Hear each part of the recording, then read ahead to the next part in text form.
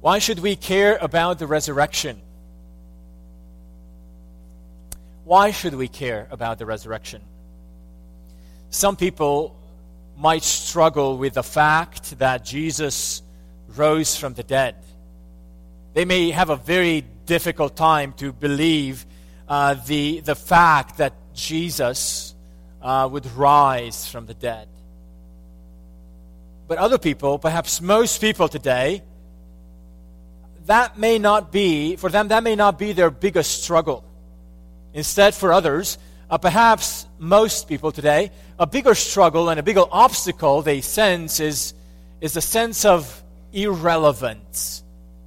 The issue, why should I care?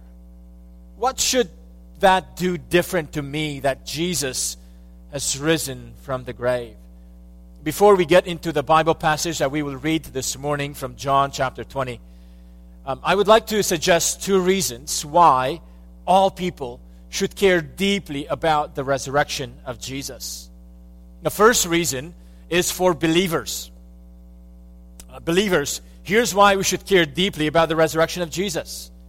If Christ was not raised from the dead, our faith would be futile and our preaching would be in vain. Now, some people may be very happy to hear that our preaching would be in vain. The Bible claims that this would be a possibility on one condition. If Jesus had not raised or been raised from the dead. So Christians, for us the resurrection is a big deal, because if it was not the case, if it had not happened, then everything we believe, everything we do when we gather, everything we hear would all be in vain. With one truth, with this one thing proven false, the entire Christian message would be proven to be false and futile and in vain. That's why the resurrection, dear friends, is such a big deal. That's why Easter Sunday is a big deal. That's why Christians invite one another and invite others to come to church, at least on Easter Sunday. Why? Because if what we celebrate here would not be true, everything would be false. But if what we celebrate here today is truth, then everything that Jesus said, everything He did, makes sense and affects us. For unbelievers, the resurrection of Jesus is a critical event for another reason. In Acts chapter 17, the Apostle Paul says that God commands people everywhere to repent of their sin, because He has ordained a day when God will judge all the earth through Jesus. How do we know that God will do that? Paul's argument in Acts 17 is that God gave evidence that He will do that He has a day when He will judge all the earth through Jesus, and He commands everyone to repent. How do we know that?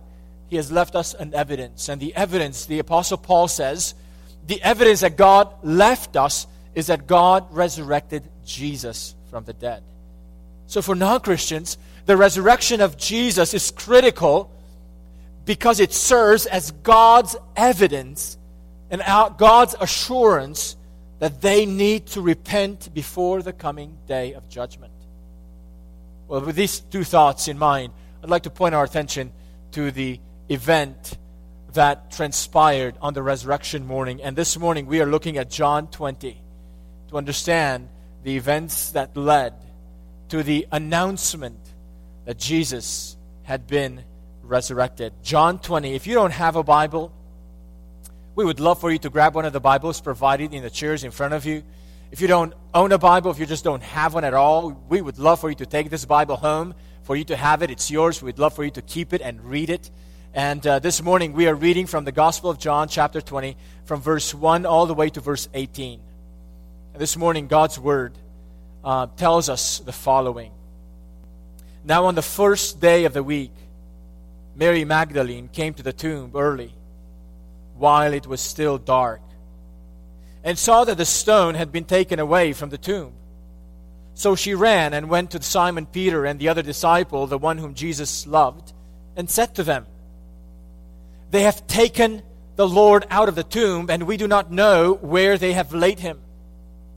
So Peter went out with the other disciple, and they were going toward the tomb. Both of them were running together, but the other disciple outran Peter and reached to the tomb first. And stooping to look in, he saw the linen cloths lying there, but did not go in. Then Simon Peter came, following him, and went into the tomb. He saw the linen cloths lying there, and the face cloth which had been on Jesus' head, not lying with the linen cloths, but folded up in a place by itself. Then the other disciple, who had reached the tomb first, also went in, and he saw and believed. For as yet they did not understand the Scripture, that he must rise from the dead. Then the disciples went back to their homes. But Mary stood weeping outside the tomb. And as she wept, she stooped to look into the tomb. And she saw two angels in white sitting where the body of Jesus had lain, one at the head and one at the feet. They said to her, "Woman, why are you weeping?" She said to them, "They have taken away my Lord, and I do not know where they have laid him." Having said this, she turned around and saw Jesus standing, but she did not know that it was Jesus. Jesus said to her, "Woman, why are you weeping? Whom are you seeking?" Supposing him to be the gardener, she said to him, "Sir, if you have carried him away, tell me where you have laid him, and I will take him away." Jesus said to her, "Mary." She turned and said to him in Aramaic, "Rabboni," which means teacher. Jesus said to her, "Do not cling to me, for I have not yet ascended to the Father, but go to my brothers and say to them, I am ascending to my Father and your Father, to my God and your God." Mary Magdalene went and announced to the disciples, "I have seen the Lord," and that he had said these things to her. Amen. This is the word of the Lord for our hearts this morning. Would you bow in prayer with me, asking God to bless the preaching of his word? O Lord, we have heard your word. Now we desire to understand it. We desire to have hearts that are open to hear it and to receive it.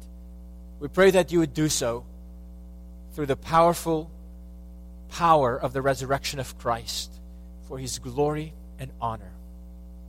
Through the presence of the Holy Spirit. Amen. Easter puts us face to face with the one who conquered death. Not in the sense that he came back to life from a clinical death. Not in the sense of being resuscitated. No, Easter puts us face to face with the one who conquered death forever. Once and for all. Receiving a body that will never, ever see corruption. He was resurrected in a glorious body, a body that was physical, yet not limited by physical limitations we experience.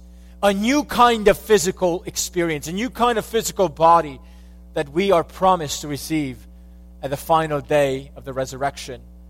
My prayer this morning is that we would be reminded of the radical truth that Christianity proclaims, that the Messiah who died crucified as cursed by God, conquered death for himself and for all those who repent of their sin and trust in Christ.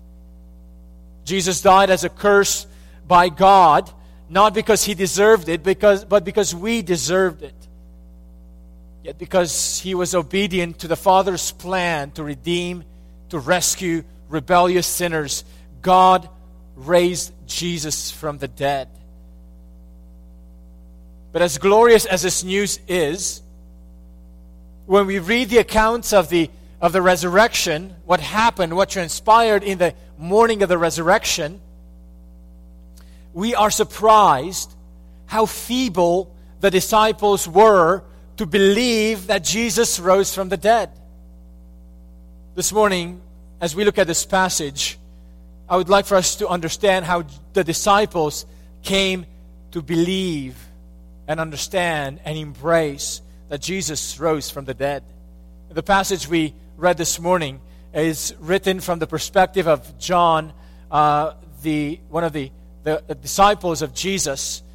And the story of the resurrection is included in all four of the Gospels. But the Apostle John, in this Gospel, has some unique details that are not found in the other Gospels.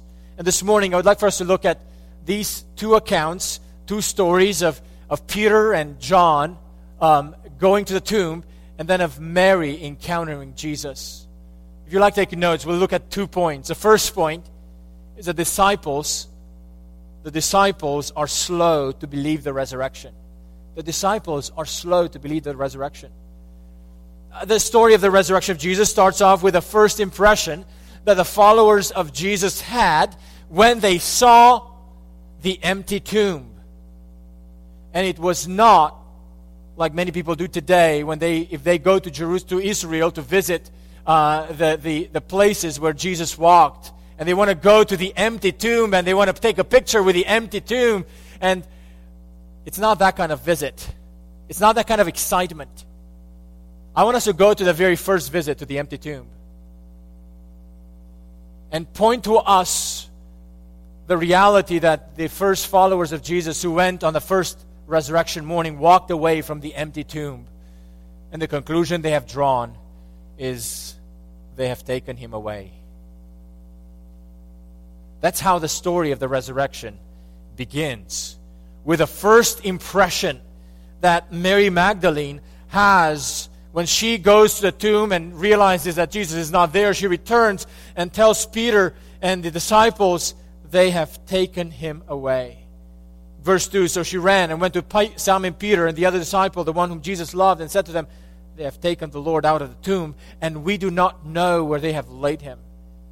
Friends, this observation is helpful because it reveals to us that even the followers of Jesus, they were not gullible. They were not just easily impressionable. Sometimes people today may have the impression, of course, people in the first century, they were not as scientifically informed. They were not as smart as we are today. Friends, if we read the account of the resurrection, we realize that even the followers of Jesus, the ones who were with Jesus for 3 years and heard his teaching, saw his miracles, were with him. When the resurrection morning happens, the first reaction they have is not he's alive, but rather they've taken him away. We have no idea where he's at. Last week we considered what Jesus has been teaching the disciples. Last week we looked at John 2. When Jesus was in the temple, he cleansed the temple and told the Jewish leaders to destroy the temple and he will rise it up again in 3 days. And Jesus was not speaking about the physical temple, but about the temple of his body. But all those who heard the words of Jesus had no idea what he was talking about. But then as Jesus went on in the Gospel of John, we get to John 10, where Jesus said the following words to the disciples and to those who heard him. He said, for this reason, the Father loves me, because I laid down my life that I may take it up again. No one takes it from me, but I lay it down, and I have authority to take it up again. Jesus taught clearly that he would die and that he would rise again. In other words, Jesus did not keep this truth in secret or in darkness from the disciples. But here they were on the resurrection morning.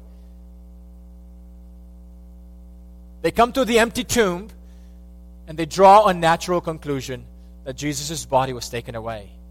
It was a natural conclusion. Anyone could walk away from that experience with the same conclusion. But the gospel tells us it was the wrong conclusion. As the events of that resurrection morning unfold, we see the disciples, Peter and John, come to examine the empty tomb. they go to the tomb to examine the evidence. Look at verse 6. Simon Peter came following him and went into the tomb. He saw the linen cloths lying there, and the face cloth which had been on Jesus' head, not lying with the linen cloths, but folded up in a place by itself. Now, if Jesus' body had been removed by some friends or stolen by some enemies, there was no reason why anyone would take the time in the middle of the night to take the linen out off of Jesus' dead body, and then to take the face linen as well, and to fold it up nicely and put it away separately. There's no reason why anyone would do that if they were going to take Jesus' body away from the tomb or steal it. The evidence that these two disciples examined made it difficult for them to accept Mary's initial conclusion that Jesus' body had been taken away. In verse 8, we're told that the disciple that Jesus loved entered the tomb. And his reaction is quite telling. Verse 8, then the other disciple had reached the tomb first, also went in, and he saw and believed. God confirms the resurrection of Jesus by laying evidence in the empty tomb. Not only was the tomb left empty, but the evidence in the tomb challenged the natural conclusion, the incredulous disciples, to understand that Jesus' body was neither removed nor stolen. Later on that first day of Easter, Resurrected Sunday, Jesus revealed himself to the disciples. And they were going to believe because they will have seen him.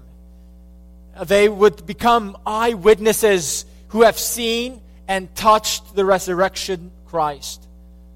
But here John tells us that he came to believe even before seeing Jesus. The empty tomb with the linen cloths left behind sparked in John belief. But there's something else in this passage. The gospel writer is not content to leave the story of the two disciples here and just stop at this moment. It goes on in verse 9.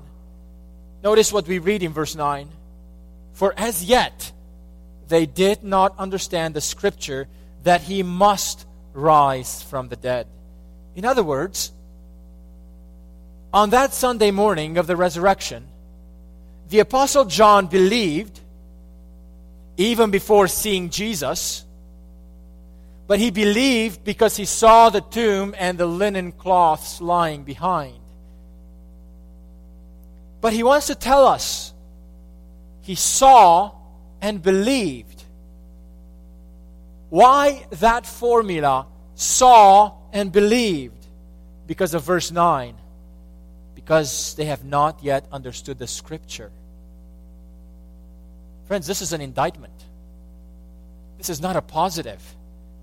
In other words, the implication is that they should have understood the scriptures, which refers to the Old Testament.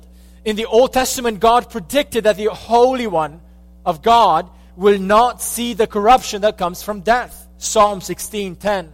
For you will not abandon my soul to Sheol, or let your Holy One see corruption, wrote David. This means that God planned for the resurrection long before, and he wrote about it long before it actually happened, centuries before it happened. But the disciples had not understood the scriptures, so their faith was not able to rely on the word of God, but on seeing evidence. They should have believed the resurrection of Jesus because of what God revealed in the Bible. If anything, we might say they should have believed the resurrection of Jesus because of what Jesus taught just a few years earlier. Now, what this means is that John wants us to understand that we should believe the resurrection because of what God had said in His Word. Not merely because we see and believe. Later on in this chapter, Jesus will say to Thomas, "Have you believed because you have seen me? Blessed are those who have not seen and yet believed."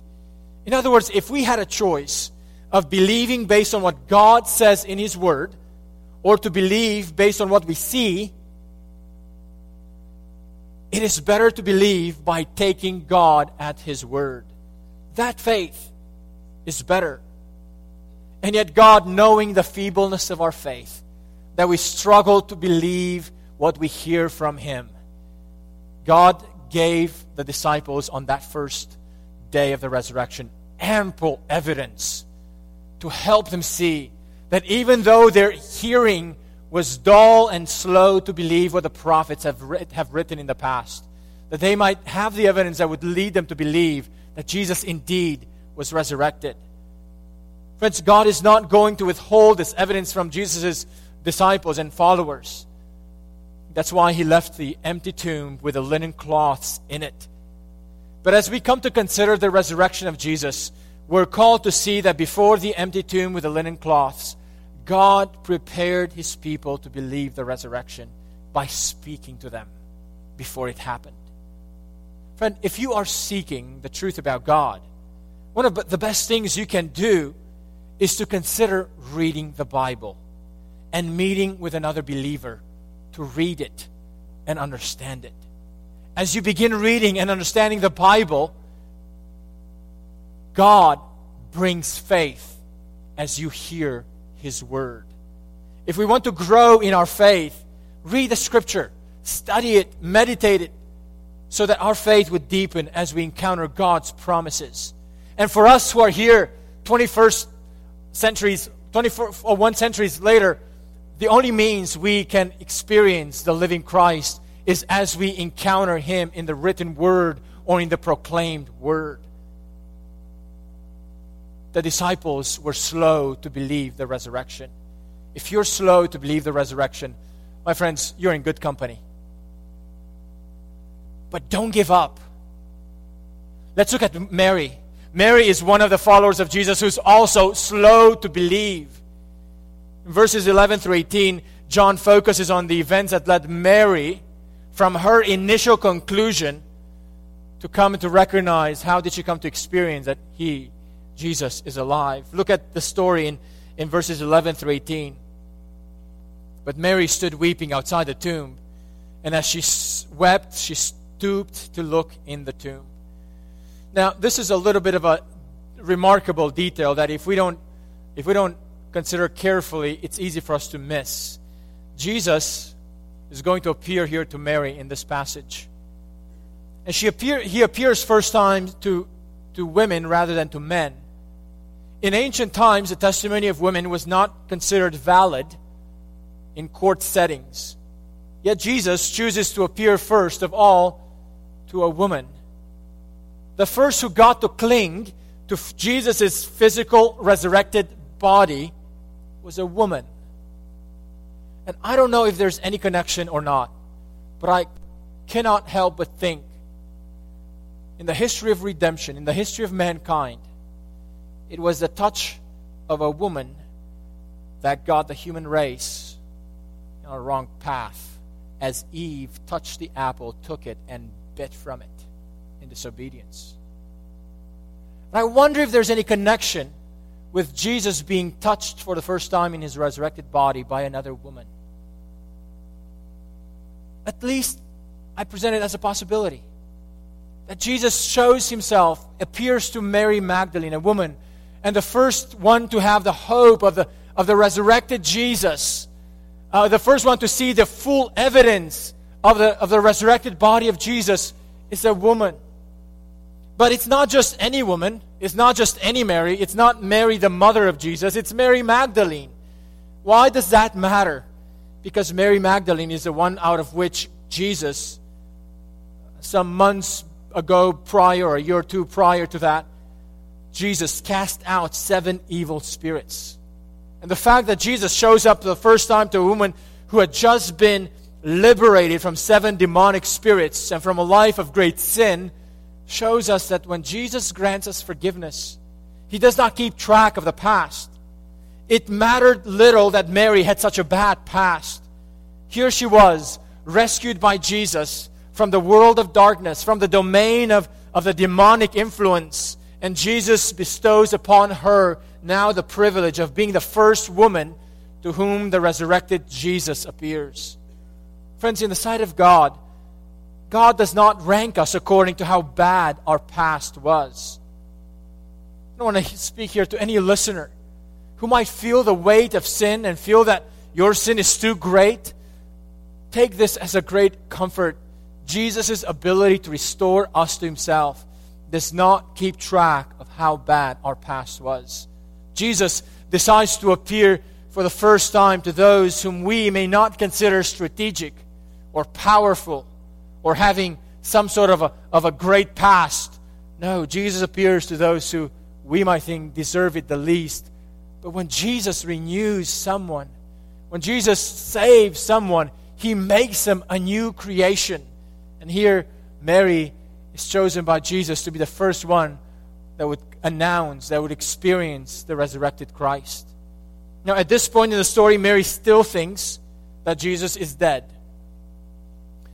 She still thinks that Jesus' body was taken away. But notice Mary's love for Jesus in desiring to find Jesus' body, even though she assumed He was still dead. Mary's deep sadness shows up very clearly. For 3 times she's described as weeping. She's even asked twice, "Why are you weeping?" Not only is her sadness so deep that she's described 3 times as weeping, but she gets an encounter with 2 angels that were sitting in the tomb, and she doesn't get it. If any of us would have any encounter with 2 angels, we might be startled. She's not moved. Nothing changes her course of grief and pain and weeping. Mary allows her weeping to miss God's special messengers, the angels. Not only is Mary's grief leading her to miss the angels, she actually misses Jesus as well. We know that Jesus appeared often to the disciples after the resurrection, and in some of the occasions when He did appear to them, He appeared as a stranger, like people would not be able to recognize Him based on His physical appearances. We don't know if that's the case in this case with Mary or not. It's possible also that Mary, given the deep pain and the weeping that she had, that she was just not able to see well who was sitting next to her. In verse 14, Mary turned around and saw Jesus, but she did not know that He was Jesus. And Jesus asks her 2 questions. "Mary, woman, why are you weeping? Whom are you seeking?" And Mary's answer continues to show us her devotion to Jesus on one side and her misguided theory on the other side.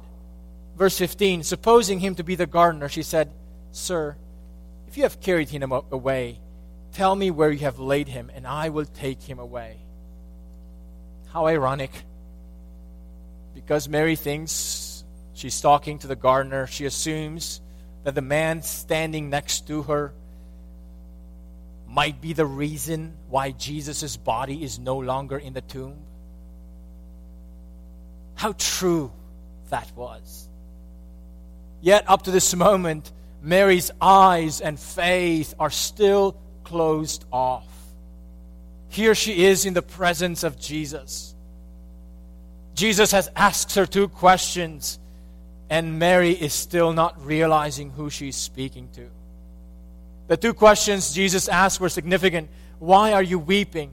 Jesus shows the acknowledgement of her grief and the desire to understand what causes Mary her trouble. But Jesus also realizes that Mary is looking for someone. She's looking for the dead body of Jesus. And notice what Jesus does next. Jesus said to her, "Mary." And she turned and said to Him in Aramaic, "Rabboni," which means teacher. It's interesting and significant that it is the calling of Mary by name, uttered by Jesus, that lifts the veil of her unbelief, of the darkness that clouded her eyes and her faith. Earlier in John 10, the passage I read earlier, I referenced earlier, Jesus spoke that He is the good shepherd. And Jesus said that the shepherd calls His own sheep by name and leads them out.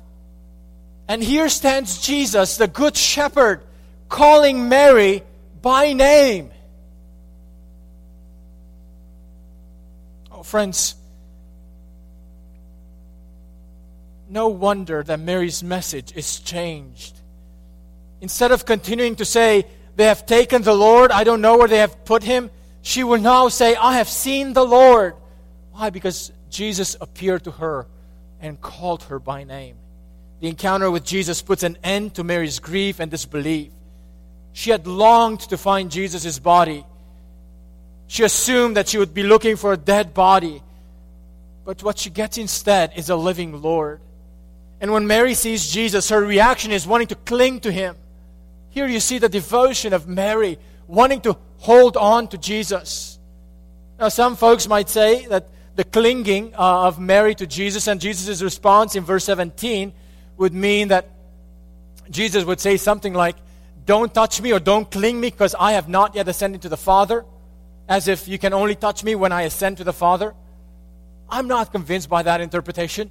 In the last part of chapter 20, Jesus would show up to Thomas and say, Thomas, come, put your hand in my hands.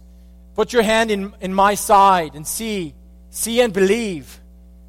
Jesus was not afraid to have people touch Him.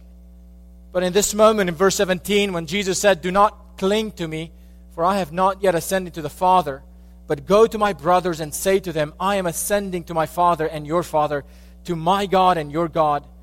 What Jesus is saying is, Mary, you don't have to hold on to me now. You'll see me for a little while longer before I ascend to the Father. I'm giving you a mission.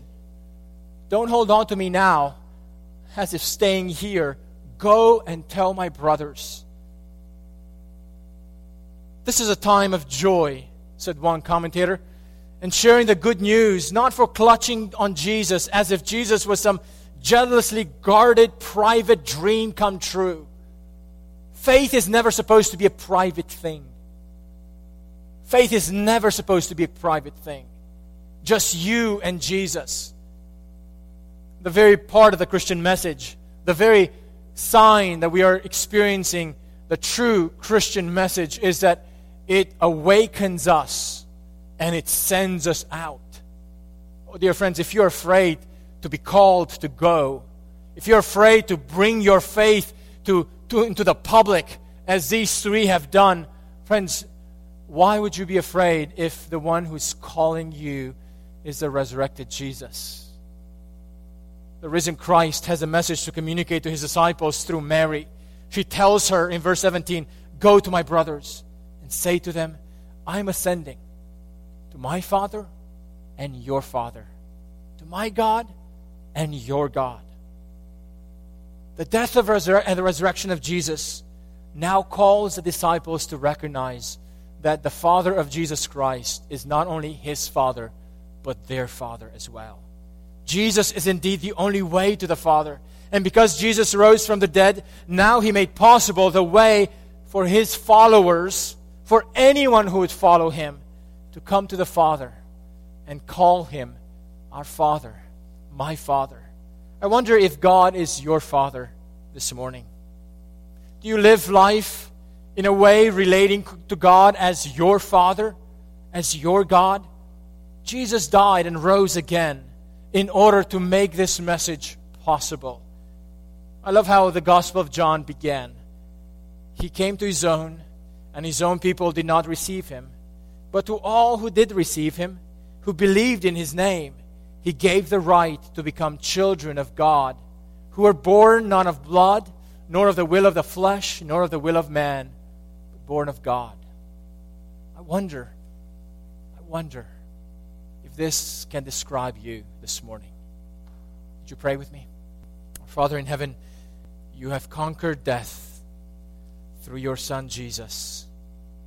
You have provided the full penalty for our sin and rebellion because of what Jesus has done through His obedient death on the cross.